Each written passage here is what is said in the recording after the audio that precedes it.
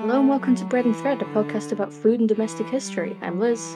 And I'm Hazel. We are two friends who studied archaeology together and love history and making things and or baking things that are both historical and not historical.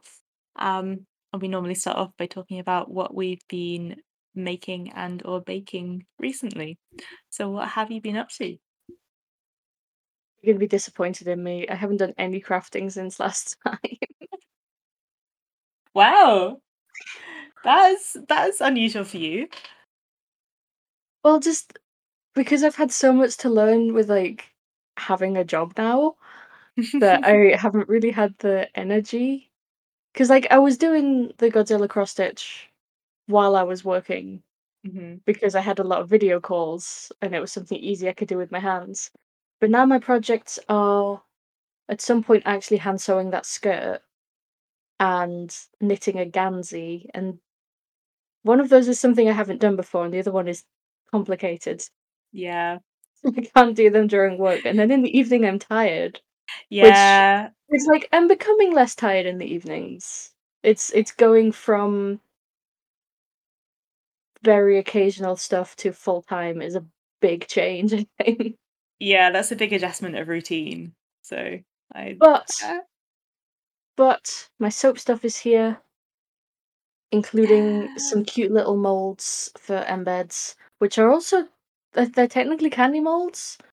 So I might make some Oh. little chocolate bats or something at Halloween. Ah, that's cute. But hopefully soap making will will commence before we next record. Okay. I would like to see the Halloween soap. Although I am busy on Saturday, so I'll get it done. I'm determined. I'm gonna get it done. How I about believe you? in you. Um oh yeah, so now that I finished um my big project that I talked about last time, I have just been kind of reacquainting myself with uh all of my like knitting and things.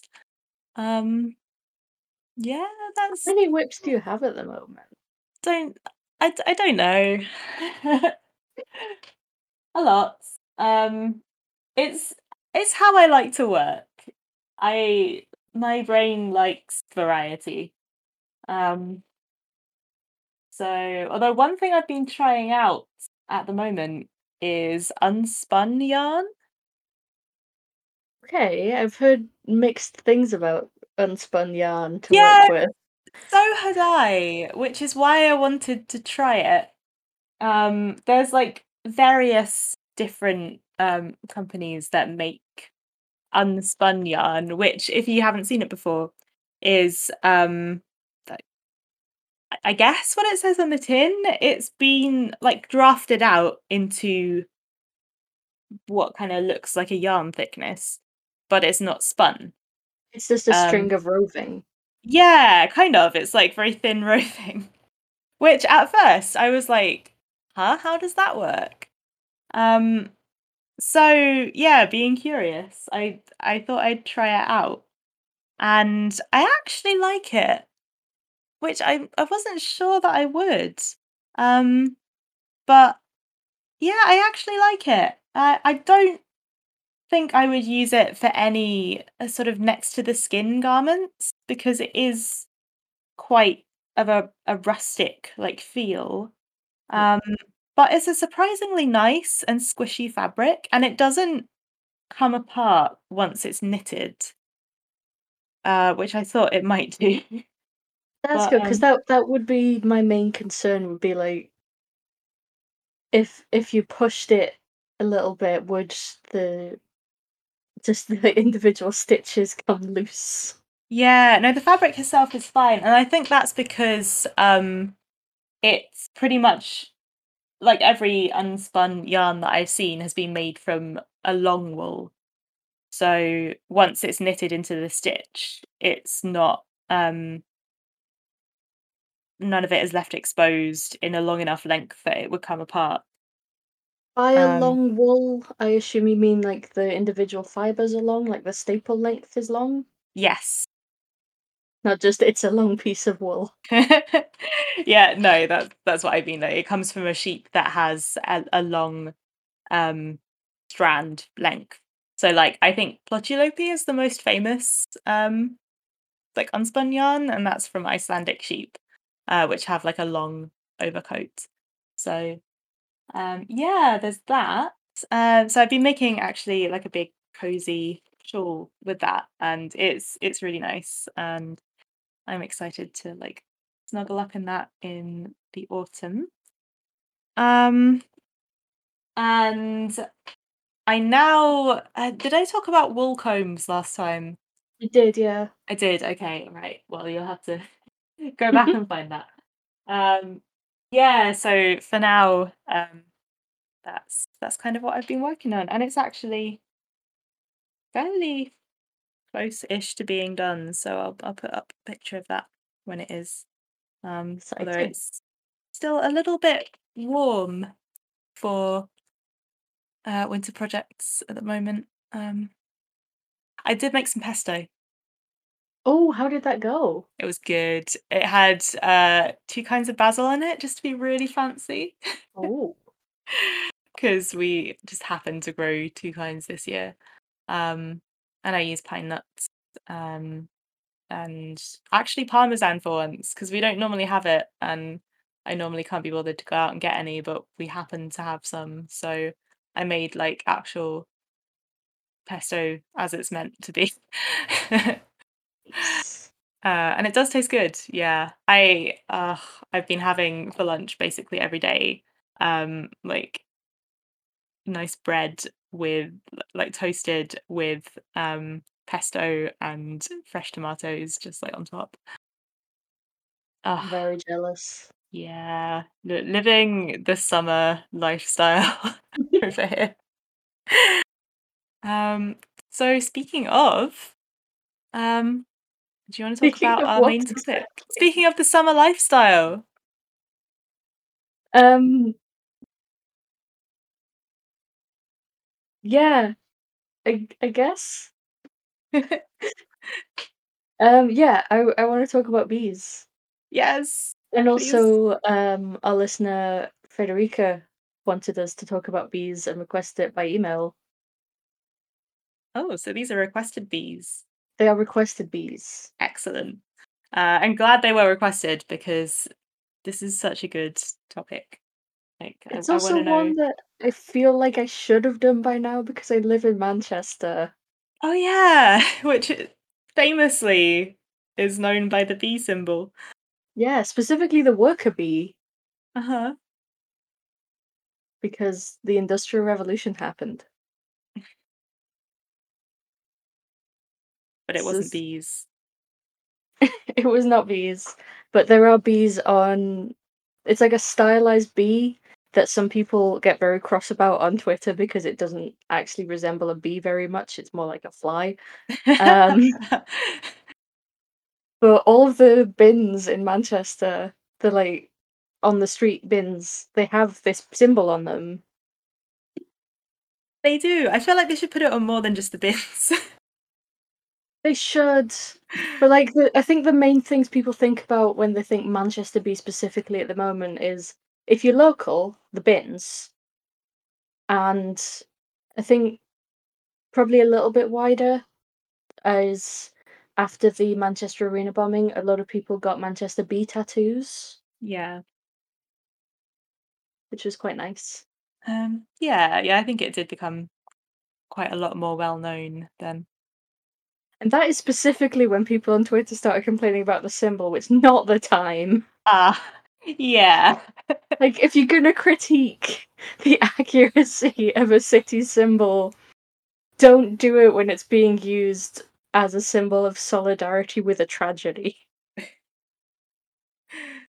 Yeah, that is somewhat mistimed. Um, but yes, bees and honey, apiculture, as it is called. That is a good word. Um, so the earliest evidence we have of honey gathering is a cave painting in Cueva de la Araña near Valencia, Ooh. which is 15,000 years old. Wow. Um, I think uranium dated, but I'm not positive on that. Which depicts a person, well, is thought to depict because cave paintings rather abstract. Mhm. But it's thought to depict a person, probably a woman, climbing up to gather honey from a hive with bees around her. Really? That kind of makes sense because, like, it's an easily, well, maybe not easily, but, like, it's a gatherable from the wild food. Oh, wow, that's I'm looking at this, um, drawing of the cave painting now, and that yeah, that's pretty clearly a bee, um, hive, isn't it? Not a Hmm. beehive, No, hive is correct. okay. Um, and so some cultures do still gather wild honey in this way of basically climbing up a tree with a rope ladder and a woven basket and just taking the honey from the wild hive. Okay. Including Bedouin people in Syria and the Gurung people of Nepal. Wow. That seems quite brave. It does, but I mean, have you tried honey? Worth it. Yeah, worth it. Um, it also shows up in religious practice in a lot of groups, especially groups that do gather it wild. Mhm. And we have found potsherds from 7000 BC with traces of beeswax on them. So we think that Neolithic farmers in the Middle East probably, eith- if not kept in the modern sense, at the very least had areas of bees that they then utilized. Okay. That's so cool. It just blows me away that there's traces of the actual usage left on the thing. Like, I just this is why I love pots in archaeology specifically. Yeah, there's a translation of a Babylonian stele which talks about um, bees being brought down to the land of Suhum from the mountains and made to settle in orchards where people could collect the honey and wax. Oh, wow. So sort of not exactly beekeeping, but like rehoming the bees to where you can get the honey. I mean, rehoming the bees to where you can get the honey is not that far off modern beekeeping, because bear in mind, bees aren't domesticated. Yeah, no, absolutely. But it's just like they're not being put in like a man-made home, I guess, at this point. It's unclear, Okay. but we have evidence from Bronze Age Israel and Egypt, specifically Fifth Dynasty Egypt, of artificial beehives. Oh, wow. And there's depictions in a Fifth Dynasty Egyptian temple of people blowing smoke into beehives. Which Oh, so that method is extremely old. it really is. Wow. Um, so you basically use the smoke to knock the bees out temporarily so Mhm. that you can go in and take the honey. It makes sense that people would fairly early on develop some kind of methods to, like, not get stung by all of the bees. Mm. Um, and ancient Egypt and its penchant for bureaucracy, um, We have honey being collected by regional administrators in clay vessels marked with the quality and color of the honey. Wow. But I mean, honey was being used in this time as an antiseptic, Mhm. so you would want to know where the what honey is really good quality. Yeah. And honey as an It's antiseptic does work. yeah, I've heard that it has that property. Well, yeah. So this one time, Nick poured boiling water all over their hand trying to drain some pasta. Oh. And the hospital gave them a tube of medicinal honey to put on it. Oh, right. So there's medicinal grade There is honey. medicinal grade honey. You can Wow. get this. Is it tastier? Did you lick it? I did not lick it. I was very tempted, but I wasn't sure if there would be like something else in it. Okay, maybe not the time. But yeah, honey pops up in every ancient civilization. We have Han Dynasty. We have records of people producing honey and wax specifically for the emperor, Mhm. and the Maya. I never know how to pronounce it. Had apiaries with a species of stingless honeybee. Oh, that's neat. They would make hives out of hollowed out logs, which would generally very elaborately decorated on the outside, with stone discs to as basically a lid for them. Uh-huh. And there have been ones found from 300 BC to 300 AD, Oh, wow. That which sounds makes like it would be a sight to see. yeah, that makes them some of the potentially some of the oldest beekeeping artifacts in the world, which is quite cool. Yeah. Um, yeah, so if we go over to ancient Greece, we have Virgil and his Georgics, which was a series of very long poems about agriculture. Sounds thrilling. Um, but in one verse, he discusses warfare between hives of bees. Oh.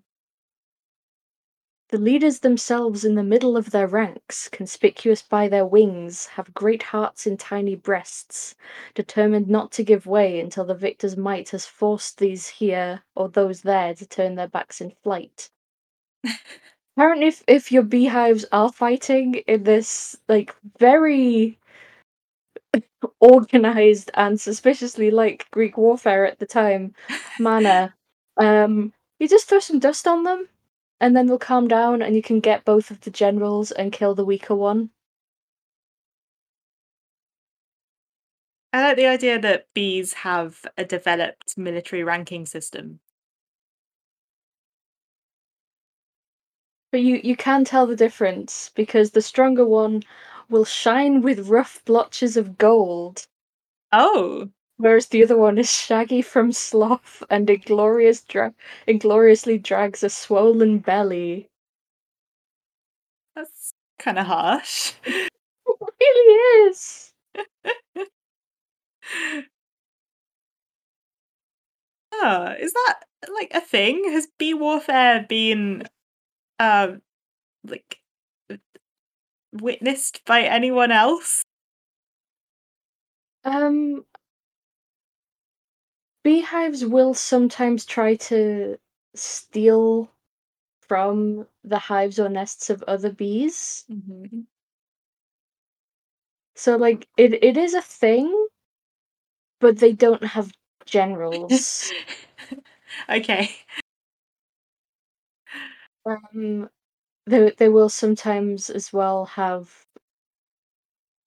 conflicts over I mean similar things to humans, they'll have conflicts over territory.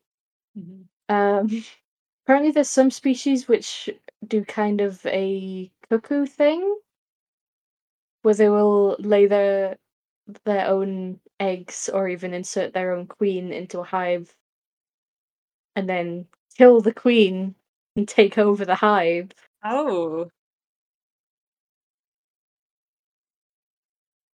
that's kind of gripping. Like I would watch a thriller about that. Be movie too. But yeah, throwing dust at the bees is not helpful. Ah, That's just a good way to annoy the bees. yeah. That doesn't sound good.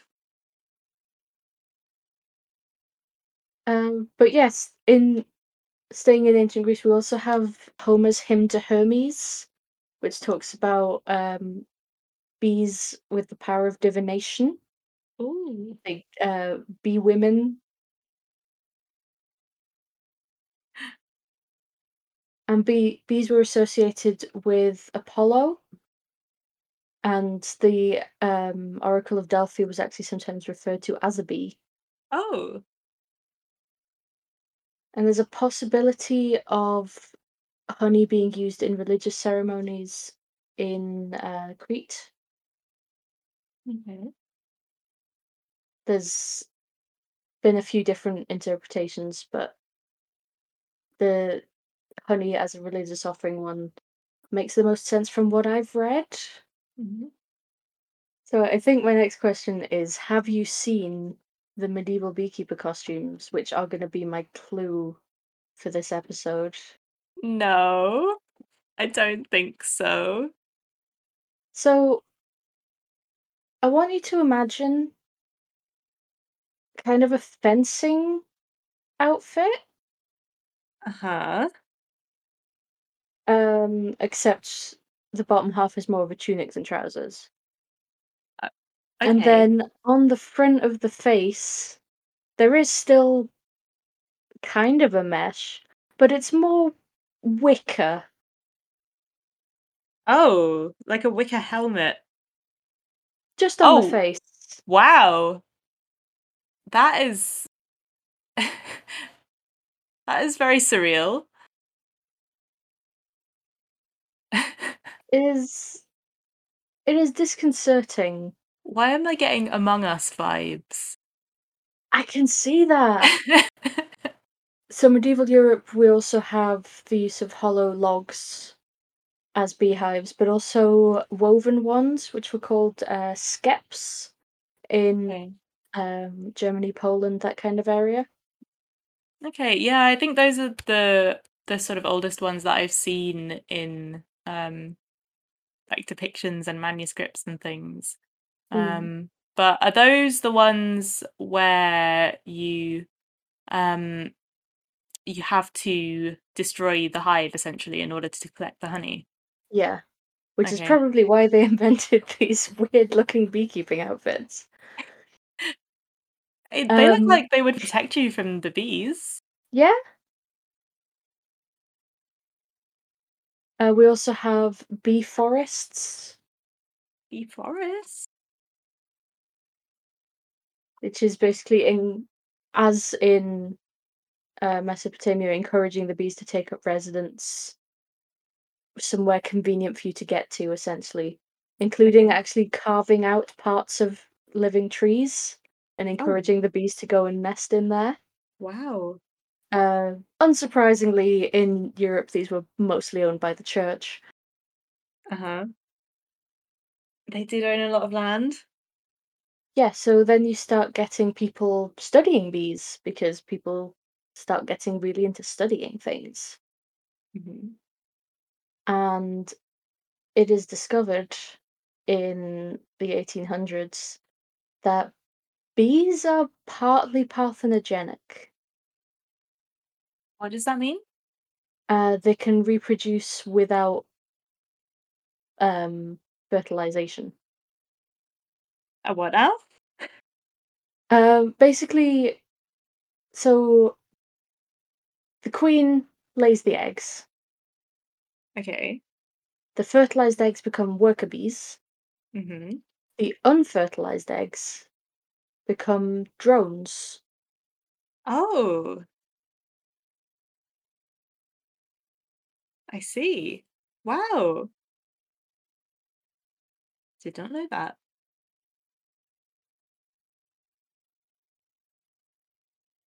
which was discovered by Johann Rzeszon, a Polish apiarist, who also invented the removable frame beehive, kind of the modern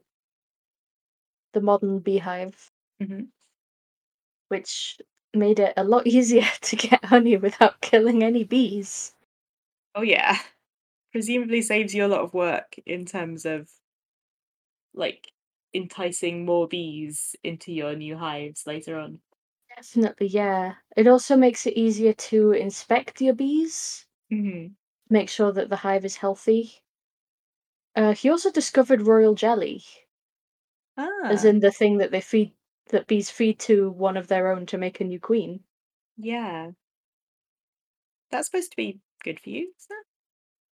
I vaguely remember shampoo with royal jelly in it being a thing for a little Hmm, bit, okay. and I think it shows up as a dietary supplement as well, but it's Mhm. I mean, the FDA has apparently sued companies for claiming that it has health benefits, so I feel Okay. like that probably means it's not actually any better for you than Okay, honey. yeah, maybe not. Honey sounds easier to obtain anyway. Mm. Yeah, his gravestone actually calls him the revered old master of beekeeping, which I like. That is brilliant. What a nice way to be remembered. Mm. It's actually very Um. coincidental for my local larder, Oh. but we'll get to that later. Um. Further east, especially places like Uzbekistan, Tajikistan, we have Mhm. beekeepers who are seasonally migratory Itinerant and beekeepers. itinerant beekeepers who travel with up to 400 hives I love as it. the wildflowers bloom in different areas, Wow, that is so cool. which I love. Yeah. I feel like an itinerant beekeeper would be such a good protagonist in a story. You're giving me ideas. Be a good D&D No. character as well, actually, like a swarm Oh, keeper. yeah. That's brilliant. But yeah, that specific model of beehive is still the most commonly used today. Mhm. There was the flow hive invented in 2015, which supposedly like you just basically turn on a tap and the honey comes out, but it Uh, wasn't great. And obviously, it doesn't have the advantage of removable frame stuff where you can have a look and yeah, which inspect the hive. in these current times of bee diseases is useful. Mm. Although apparently it has increased the amount of amateur beekeeping in Australia because it's easier to use. Mhm. I should mention it was invented in Australia. That's why Australia specifically. Ah. That makes sense. Yeah, I think the ones, that my dad uses are the ones with the frames. Um, Mhm. it seems to work well. I'll probably do a separate episode on actually honey, but obviously there's a lot to say just about bees. Yeah. So bees are key pollinators, naturally. Mhm. We all know this. Most of what we eat has bees involved at some point. I know they are still used heavily in commercial farming. Yeah, although there are some places that pollinate by hand and claim to be bee free because veganism doesn't quite understand that bees are basically unionized. Mhm. If bees do not like their working conditions, they will leave. Bees have been known to essentially stage walkouts. Good for them. Um, yeah, I remember my mum talking about, when she first started working, uh, in the my grandparents ran like an orchard, and they grew peaches indoors in like the glass houses. And one of her first jobs would be to take like cotton buds and like fluffy things and hand pollinate the peaches, because I don't know, I guess they couldn't get bees in. I imagine getting bees out of a greenhouse is a difficult task. Couple of myths about honey production, actually, while we're on unionized bees. Honey is not bee vomit. They fill the cells of the hive with nectar and then fan it with their wings, which makes the water evaporate. One thing I saw going around was that they put bees in the centrifuge to get the honey out. Like they put the removable frames in a centrifuge. But the Bees are honey not harmed in the production of honey. the honey come out of the bee. What? People love to just lie about how honey is made, apparently. Wow. Bees are not harmed by the production of honey. They make more honey than they could ever use, and humans take some, and everyone with this arrangement, honey is fine. Yeah, can confirm, have seen honey harvested with my own eyes. The bees are not harmed. It's fine. Although there was that one time that we Okay. because I mean There was that one time. there Go on. there was that one time that I punched a bee in the face. No. It does make it sound like I mean, my dad punched the bee once. That's mean. Well, it was in the living room, and I used to be really scared of bees. I still am kind of scared of bees, but I used to be even more scared of bees. And I was freaking out, and he just stood up and punched it, and it died. Oh my god. So that's my bee punching story. What happened? Okay. What was the incident? Yeah, well, I might have told you this story, but I'm going to repeat it briefly for the benefit of people listening, because bees still get, they get a little bit agitated when you're removing things from their hive, as you might if someone came into your house and, moved around. Yeah. Sorry, you're going to have to re-record that bit. Just overlay it with a bee sound. Yeah.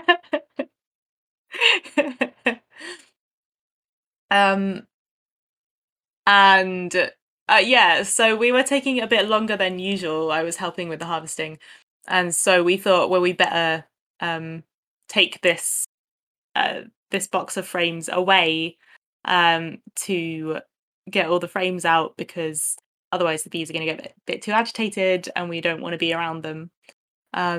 So we took the box off the top of the hive, and there was a box with empty frames underneath, which the bees were meant to go down into, but there were still some bees in the box that we had, so we wrapped up the box because we had to put it in the car to take it back home, and we didn't want the bees to get out. So we wrapped up the box and put it in the boot of the car, but we kept the beekeeping suits on, because just in case, you don't want to be trapped in a car with an unknown amount of bees. That is a nightmare I've genuinely had. Well, congratulations, you might have it again. Anyway, the number plates on the car have been stolen earlier that day, so that led to us happily driving along in a plateless car, wearing full beekeeping suits with a trunk full of bees. Which it is a miracle that we were not pulled over. But it was fine in the end. We put the box in the garden, the bees dispersed, and then we got honey. And we also got new number plates. Okay, I thought this was a story about harm coming to bees. No, the bees were fine. Harm was very likely to come to us, though. I mean, I'm glad it didn't. Let me just be clear. Yeah, can you imagine? I'd like to see what's in your trunk, sir. No, officer, you really don't want to do that. Sorry, I need a moment. Anyway, that's my that's my bee story. It's a good bee story. I know. I've lost my place now. Sorry. We were talking about bee myths. Yes. One thing that I think is really cute is the traditional English practice of telling the bees Mm, when you probably know about this. I Um, do. when something important happens, especially a birth, a marriage, or a death, you have to go and tell the bees. You better make sure they know.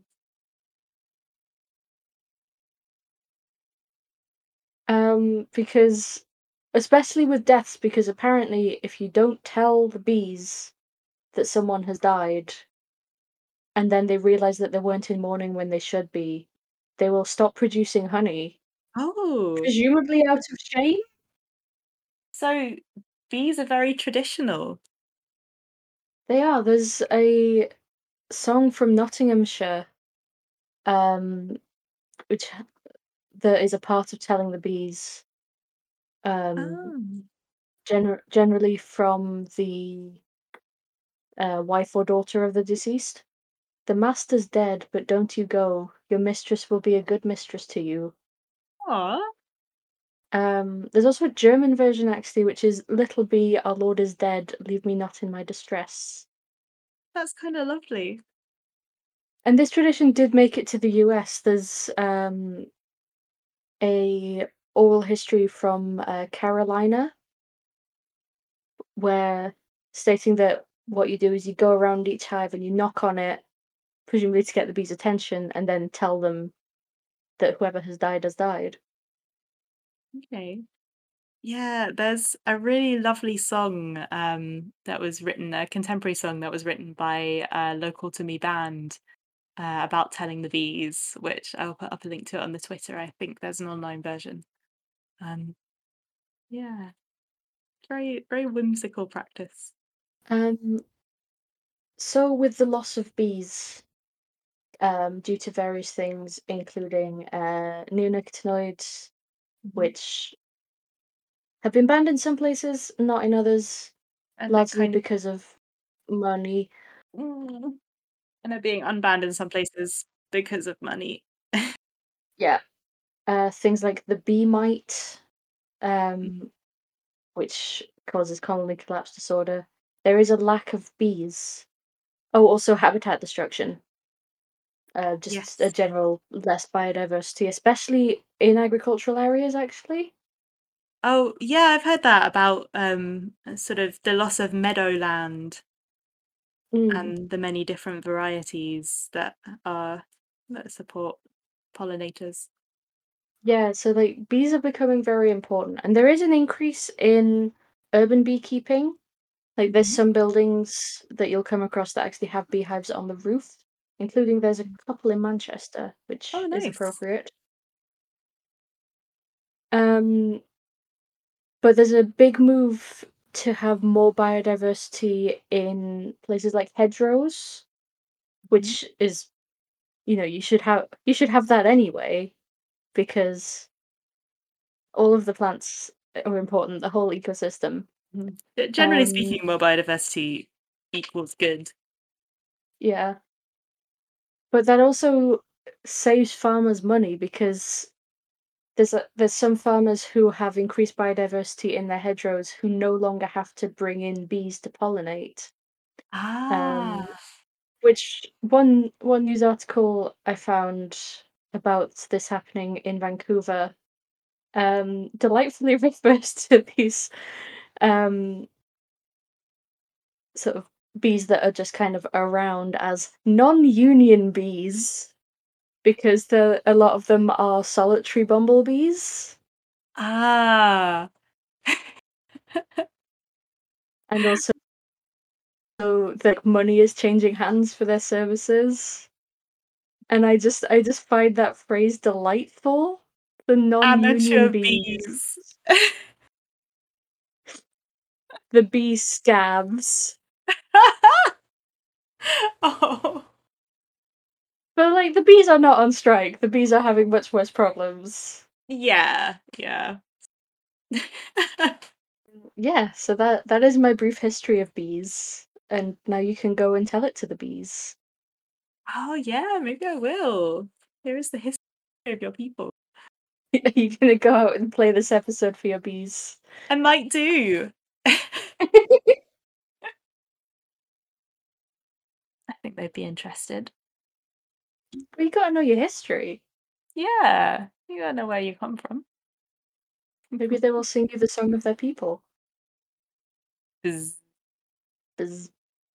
It's a good song. Not much variation, but it doesn't But get old. but you can waggle dance to it. Ah, yeah. That was fantastic. RPG ideas should be good, right? But what this podcast supposes is, maybe they don't have to be. The Probably Bad podcast brings you ideas like dire humans, fight your GM in real life, and what if there is an eye laser man? Listen to the Probably Bad podcast, available everywhere podcasts exist, and some places where they don't. So what is our local ladder this week? So I thought I would tie in with the bee theme by picking something involving honey. And it's very coincidental that our friend Johan, the revered beekeeper, was involved because it's actually a regional specialty from Poland that I'm going to talk about. Lovely. Yeah. So this is apologies if there was a noise there. There was a gust of wind and one of the doors in my room fell off. But don't worry, it does all the time. Hello. Yeah, it's only small. It's fine, I'll put it back in later. Anyway. So this is a honey cake from Poland. And cake. yes,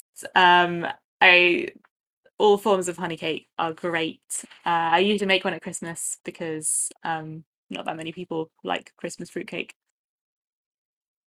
But honey cake does feel quite festive, I think. And there is make it in the summer. Actually, yeah, I can see that with like citrus flavors. It would be quite summery. Well, I did do a honey cake where I basically made a Victoria sponge but replaced all of the sugar with honey, and then I had a lemon icing on top. Oh, that sounds nice. Highly recommend.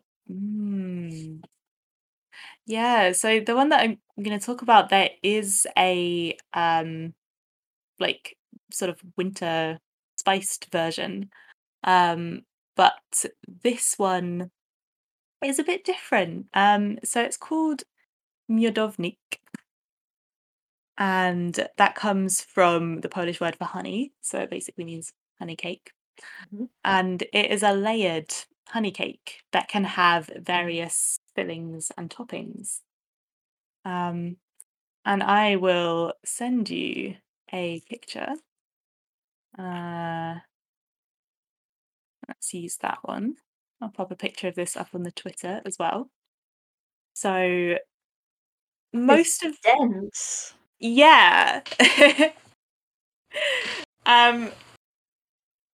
Most of the versions I've seen of this have at least 3 layers. And it's made by baking like at least 3 separate cakes and then layering them together. And so the recipe uses honey in the cake mixture, and honey in a cake gives it a sort of like dense and moist texture that is it's just really nice, I think. It really is. Yeah. And it's quite a distinctive sort of texture and flavor, I think. So that's the cake part. And then there's slightly different versions of this cake. So it can have plum jam in it, which the one that I sent you has like plum jam and a custard as the filling in between the layers, and then has like a walnut topping. There's also a version that has semolina in between the layers. And then I'm there's less into that, but that might just be because of school dinners. I've never actually tried semolina. Is it like Semolina and tapioca? It's bad school dinner pudding. Yeah, so that is sometimes used as a filling. I think that's quite a popular one. And then there's also like a syrup that can go on top, which is sort of honey that's been sort of heated up and then poured over. Or it can have chocolate on top. So there's quite a few different possibilities for this. But most of the recipes I've seen concur that it's better once you leave it a few days, so that the flavors of the fillings kind of mingle into the honey cake base. And apparently it's best after a week. So it's a cake that, matures, which I quite like. That is good. I haven't come across a lot of cakes that do that, but the No. ones that do are all great. Yeah, I think generally better fresh, but I guess something about the addition of honey. I mean, honey is a preservative, I guess. And then also I think it wouldn't go dry because of the honey. Especially if you do the syrup version. Yeah. So I can see that being good. I'd like to give this a go, actually. Yeah, like various versions of it look pretty delicious. So there's a few stories about the development of miodownik, and one of them is that Poland being famous for its gingerbreads, which have been made there since the medieval period, it sort of developed from those because Polish gingerbreads use honey as well. I need to try Polish gingerbread, is what I'm hearing. Yeah. Yeah, I would love to. Actually, we could do an episode on gingerbread. Oh, we I should. Autumn is think there's coming. enough there.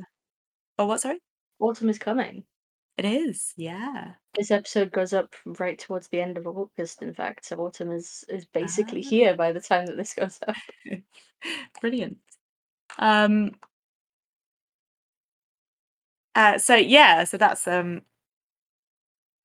that's one sort of lineage of the honey cake. But it also is known under a different name in Polish Jewish communities. So it could also have originated there and then become popular all over the country. So I wasn't able to find a pronunciation guide for this name, but the Polish Jewish name for the cake is Czosnek Leszkesh, something like that. It's a cake with many names because the variations with semolina also have different names. But they all involve honey and deliciousness. I mean, can you really have too many honey cakes? No, I don't think you can.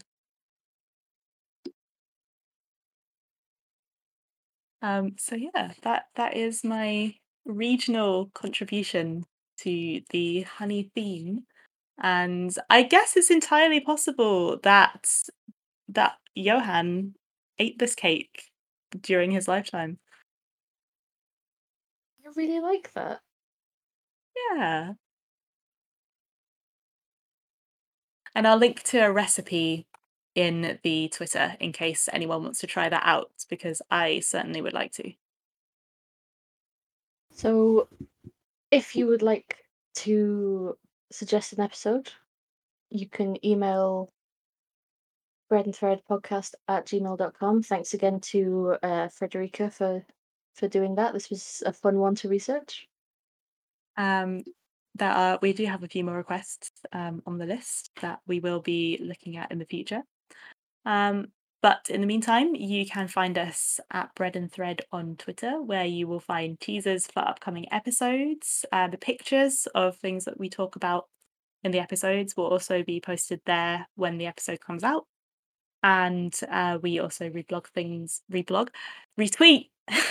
I don't use Twitter much. Things about history as well. The place where we do reblog things is Tumblr, which is also at Bread and Thread, where you can find the same stuff as on the Twitter, plus occasional ramblings. We're also on YouTube, Bread and Thread again, where we have YouTube versions of our audio podcast, because that's easier to access for some people.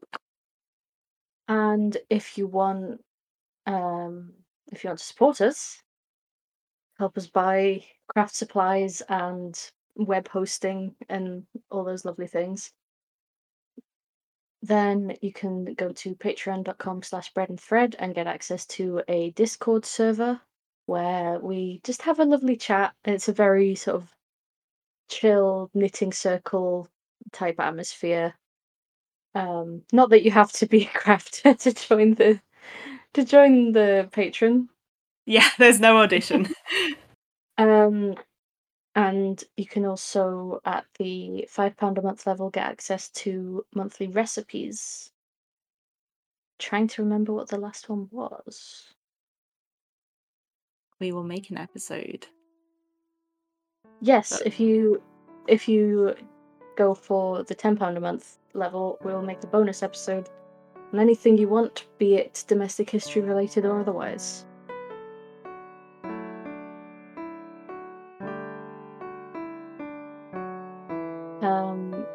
But until next time, thank you for listening.